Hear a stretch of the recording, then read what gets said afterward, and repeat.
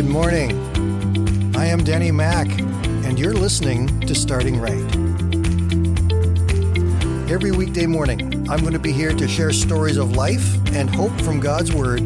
So grab a cup of coffee, sit back and relax for the next 5 minutes as I help you start your day by starting right.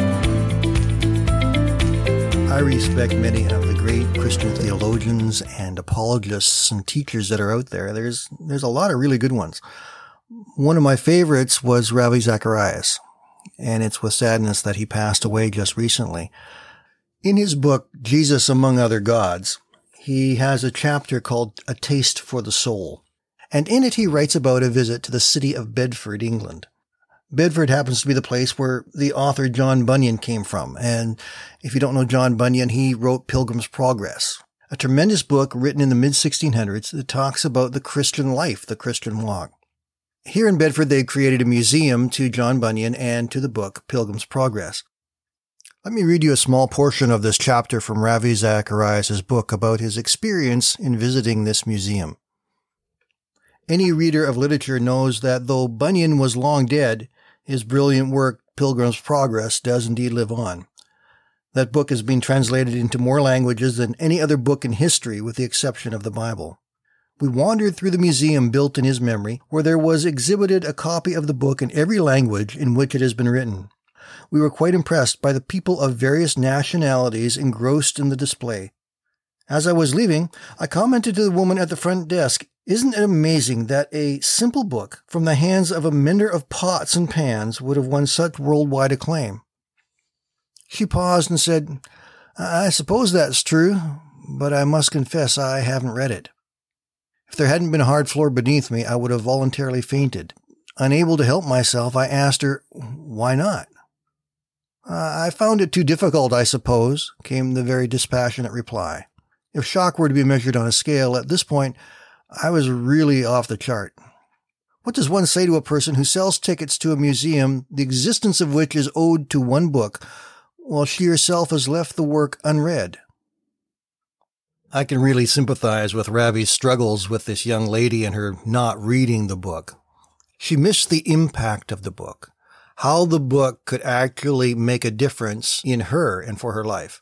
And we have the same thing around us right now when we have God's Word, where God has given us hope and a plan and instructions about how to get through what we're going through, about how to live our lives in this world and to come out as victorious people in the midst of everything that we're facing. I want to read this to you from Psalm 19, verses 1 and 2. The heavens proclaim the glory of God.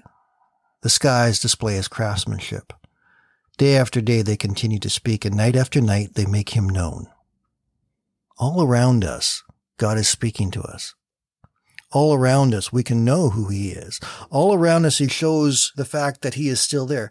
You know, there are so many proofs of God outside of the Bible.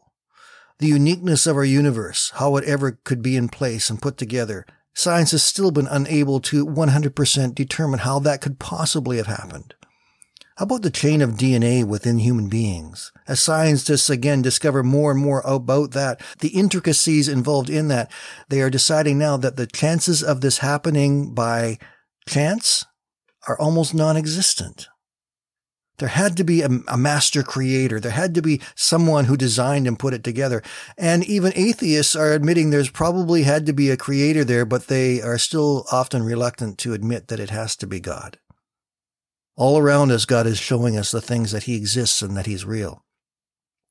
We can be just like this young clerk in the museum, where we see the evidence of God's love, his greatness, and his goodness all around us. But because we don't have this personal understanding of it, we really don't get what it's all about. And the greatest way to get to know all about this God who is the creator, who is all around us, is to read his book. It's right there. It's handy. It's there for us. And we need to feed ourselves on that every day. We need to thank him for this beautiful world that he's given us, for the family and friends that he's given us. And we need to read his word so that we understand more about him and we're not sort of bystanders. So today, my friends, I encourage you. God is alive. God is real. He is with you. He's surrounding you with his goodness and his beauty every single day. Let that truth of God be within you. And whenever you start to feel overwhelmed, thank Him for who He is and go back and find more answers and truth in His Word. He has them for you. Be blessed, my friends. We'll talk to you again tomorrow.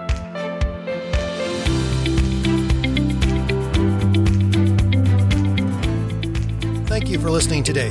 And I invite you to join me Monday to Friday right here on Starting Right with Danny Mack.